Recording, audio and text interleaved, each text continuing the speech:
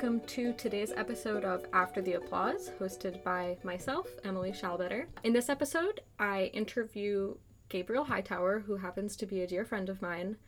He started playing the cello at 9 years old, and he studied with Dr. Ben Myers at Howard Community College for his first few years of cello playing. He was invited to attend the Sphinx Performance Academy at Northwestern University, where he worked on cello performance with Dr. Marianne Ramos and chamber performance with Carlos Rodriguez of the Catalyst Quartet. He's played in master classes led by Amit Peled, Norman Fisher, and the Harlem String Quartet. Gabriel is a recent graduate of the University of Maryland, College Park, and studied cello performance with Dr. Eric Kutz. He is currently in his second year of grad school at Carnegie Mellon University, where he studies with Anne Martindale Williams. Without further ado, let's hear from Gabe. Hi, my name is Gabriel Hightower. I'm from Columbia, Maryland. I've been playing the cello for about 13 or 14 years now. And how would you describe your musical background? I want to say classically trained cellist. That's kind of been my focus, or at least where I've been pushed to study for the past 13 or 14 years. The past 3 to 4 years, I've been kind of branching out more towards playing in I was in an indie band for a bit, and let's see what else.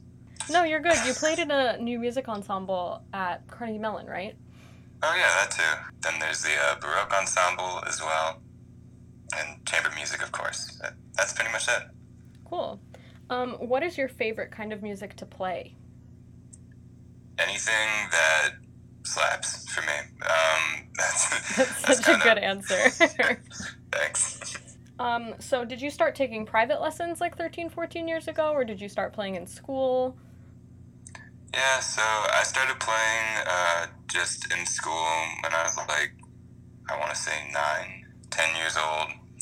I don't think I started lessons until maybe I was 10 or 11, which is still pretty nice. I'm very fortunate to have parents that were able to do that for me. Because I remember, I think it was the strings instructor at the elementary school.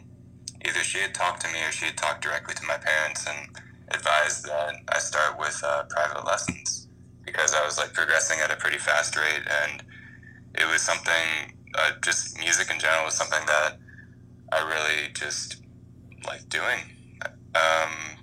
So yeah, my parents were all right, cool, we will get you a private instructor and go from there. Sure. When did you start getting really serious about wanting to play music professionally? I'd always kind of been serious, or it always kind of been in the back of my head. My mom always told me this she still likes to tell this story. There's a showcase for third graders at our school for string instruments, because that's when you can start playing an instrument, at least in Howard County. And I remember coming home because I was oh man, that cello, it looks really nice. The teacher said that if you have long arms, big hands, you'd be best suited to play either the cello or the string bass. And I think I wanted to play the cello because somebody played Star Wars or some cool song that I was oh man, that's really cool. I want to play that on that instrument, on the cello. So I remember coming home, and I think my mom said I made a proclamation in front of her and my dad that I was yeah, I'm going to become a professional cellist, and that's how it's always kind of been so far. That's I've awesome. kind of just been, thank you. Yeah, of course. Let's take a quick break and listen to Gabe playing Elfantance by David Popper.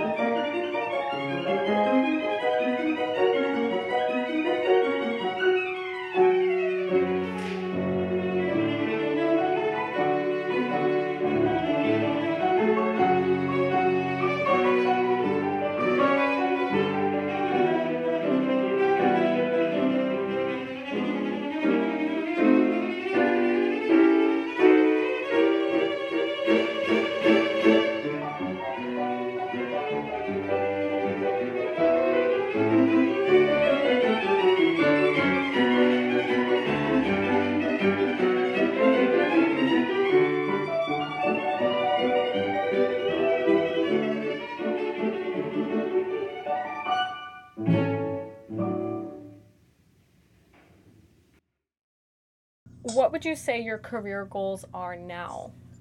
Oh man. I know, it's a big question. Yeah. To be honest, I just, overall, the goal in the back of my head has always been to make an impact, leave the world better than when I was brought into it. One thing that I've really wanted to do, I don't know how I'm going to do this still, but the one thing that I really want to do is change the demographic of just the classical music industry. Just have a better representation. I think that we could all benefit from a wider spread of people rather than just having one subset that makes up the majority. Yeah, that makes sense. When do you remember first being aware that that was an issue that was important to you? Oh man, that had been something that when you're in elementary school, I went to a pretty diverse school, and that's another thing I'm very fortunate for and grateful for. But just the makeup of just the ensembles is just you didn't really notice oh man, it's pretty well spread of everybody in the community. But when you get to middle school and you start to see the drop off, okay, well, let's see, there are less people of color that make up these ensembles. And then by the time you get to high school or you're in youth orchestra, in my case, it's just, you're practically non-existent. And it gets worse as you keep climbing up the ladder in education. Right now, for my grad school program, I really don't like saying this, but I'm one of two people of color that are in the strings department. Wow, I didn't even realize it was that drastic. Yeah. Particularly at your school, that is a really staggering number. Can you talk about some of your, if you're comfortable talking about some of your experiences at Carnegie Mellon with regards to trying to improve diverse programming and encourage people of less represented demographics in participation, and when you might have had more struggle with that kind of issue? Yeah, so I came in last year around this time, and it had always been in the back of my head, okay, how do I want to tackle this? What do I want to do first? And I remember going to a career advisor that specialized in talking to just the students at the School of Music. And her suggestion to me when I was telling her all of this was, she was like, all right, here's somebody that we have at our school that's what is she? The director of the entrepreneurship program here at CMU for the School of Music specifically. And she's been doing I don't know if it's still going on or not, but it was called Beethoven in the Face of Adversity. And it was just her going around to places that wherever it was needed, she would just go around and play the Beethoven Violin Concerto in D major for an audience and everything. And the advisor was like, yeah, so I suggest you reach out to this person. I'll help facilitate the conversation a bit or something like that. And from there I was able to meet that director. Her name's Monique Mead. And yeah, I remember her being very friendly, very opening, and just supportive, and she still is. We're still trying to figure out how to go about implementing this idea that we've been talking about, which is trying to foster some kind of relationship between the Pittsburgh public school systems and Carnegie Mellon in terms of the arts, because we have a preparatory school, which, starts kids off at a young age, exposes them to just private instruction at a very high level. And for me, it's not hard to notice in the city that, the people that are affected and just the disparities are in terms of race and everything. The city isn't very great for African Americans. I think there have been articles published stating that, this is one of the worst cities for Black women to live in, which is terrible. So my thought process has always been, okay, if you have a Black person come into a concert and they see a Black person playing at a high degree on stage and everything, that'll inspire them to some degree, that'll facilitate some form of conversation, and you'll be doing one good thing. So, man, I don't know. I don't remember what the question was. No, that's a great answer. Can you tell me a little bit about your experiences with Sphinx? Yeah, man, Sphinx, that went back about, really started off with they had like summer programs. I think right now they have them based with like Juilliard or Curtis, but at the time when I was like either a rising junior or a rising sophomore, but I got put into their summer programs, auditioned for it and everything, and I wound up spending 2 weeks at Northwestern. It was an amazing experience, just because they give you like a regimen of practicing coaching and chamber music, and it's empowering because you're playing this great music with colleagues that look like you. And that was my first exposure to Sphinx. Going forward, I remember they just recently started with their conference that they hold in January or February of each year. It's fairly new. I want to say it's like 3 or 4 years old. So, side note, in this portion of the episode, Gabe talks a bit about some of our classmates that we went to school with, just so you're not lost when you hear him give a list of names. But I think the highlight for like last year in particular, like you remember Daphne, Lauren, Kristen, Phil, me, and I want to say that's everyone. But we all got fellowships to go there for free, and then we got housing and everything taken care of. And I like what they're doing in terms of they're just trying to create a space with which we can network and meet other people in our field, which is great. On top of that, they have other opportunities for really just growing as a performing artist. They have the competition. They have SOPA. I'm forgetting what the acronym stands for. Sphinx Orchestral Partners Auditions, which is something I want to do. Hopefully this year, if things, improve. We'll see, man. We'll see what happens. Do you have any things that you're pursuing outside of performing directly but still involved with the arts? And do you have any particular goals in that arena? Yeah. I've been doing an internship with just marketing and communications with a arts organization in downtown Columbia last summer. And that was really nice, just getting outside of just being a performer. I've always kind of wanted to do something other than perform, kind of just expand on my skill set and everything. But with them, it was a mix and match of just responsibilities that include just like compiling like donor lists and everything, sending out mass emails, keeping track of events and whatnot on calendar lists.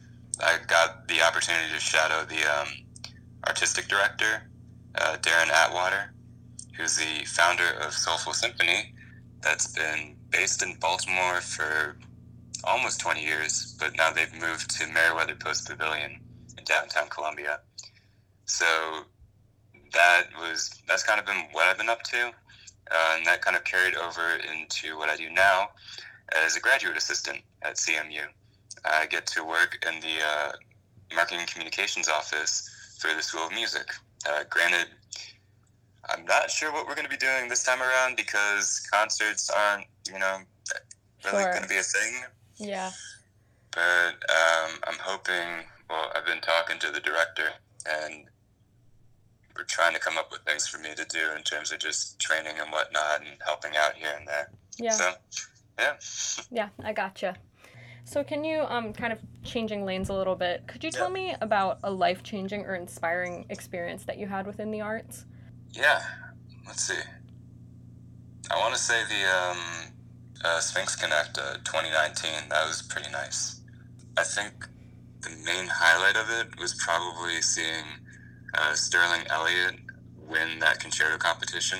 He played an amazing, he was just amazing. His technique and everything, interpretation of Schumann's cello concerto, the third movement, it was awesome. And he brought out this cadenza that hasn't really been played in a while. There's one virtuoso cellist, he's a Russian cellist, I'm forgetting the name of him, but he has this amazing cadenza, and Sterling just played it, no no sweat, no nothing. So, I mean, that was just inspiring because I'm like, oh man, there's someone that I want to emulate and they're playing and everything and just be like them. That's really cool. That also answers my next question, which is, who are some of your role models? And it certainly sounds like he was one of them. Yeah. Do you have any other role models or people who you have found to be influences on you, whether that's professionally, musically, people whose music or art that you love? It can range anywhere from friends and family members to teachers, for the most part, for me. I think my friends in particular, it's more of just, I want to do better. I just want to continue to grow and be a better version of myself each day because of them. Just hearing their stories and seeing what they've accomplished so far in their lives, it's kind of just something where like, oh man, now I gotta start like pushing myself and continuing to grow. I don't know. Have you had like any like teachers that have really just been supportive of your endeavors and everything? Yeah, absolutely. Yeah. Carmen, my teacher throughout UMD, she saw me for the kind of musician I was really early on. And even though it was a little bit different than the kind of music other people wanted to be singing, she always supported me in it because she knew that it's what suited me best. Were there any moments in your musical education experience, which I know is still ongoing, but that strike you as like positive memories or times when you felt really supported? Yeah, there have always been music teachers that have seen something in me that I've never really seen in myself. And they've encouraged me more or less. I don't know, I feel like sometimes it's easy to get weighed down by just, I look at what I'm not, and sometimes that can get me down. And with them, they see me for who I am, but they're like, we see what you could be and what you can be, and we're not going to stop trying to help you and supporting you. Yeah, that's really important. Yeah. Some would definitely argue that that's the most important thing an educator can do. Yeah. So I think we're coming to the end of my questions for you today, but just as a really broad closing question, how do you think that the music industry and or educational system needs to change? I think we need to have just more representation in general at all levels. If you want to make any like sweeping changes, you need to have more people of color in these spaces. You have to have more people of color on the boards for these professional ensembles. You need to have more people of color as music directors. You need to have more people of color as the musicians. You have to have more people of color as educators. In order for there to be some sweeping change and to the music industry in particular, that's what I think needs to happen. Sure. Okay, so actually I lied. I do have one more question for you, but it's not Awesome. It's not a hard one. Tell me about something that you've been listening to a lot lately and have just been completely enthralled with. It doesn't have to be classical. It can be whatever you want. Oh, man. I was actually, me and my friends this summer, we've been listening to Rage Against the Machine a lot. Like, I love the switch up and everything. I love the energy. I love the message. And it's just like, it's some headbanging music, and you have to have that, especially right now. Hell yeah. Oh my God. We all need a little headbanging. All right, my friend. Well, thank you so much for taking time to talk to me today. Yeah, no problem.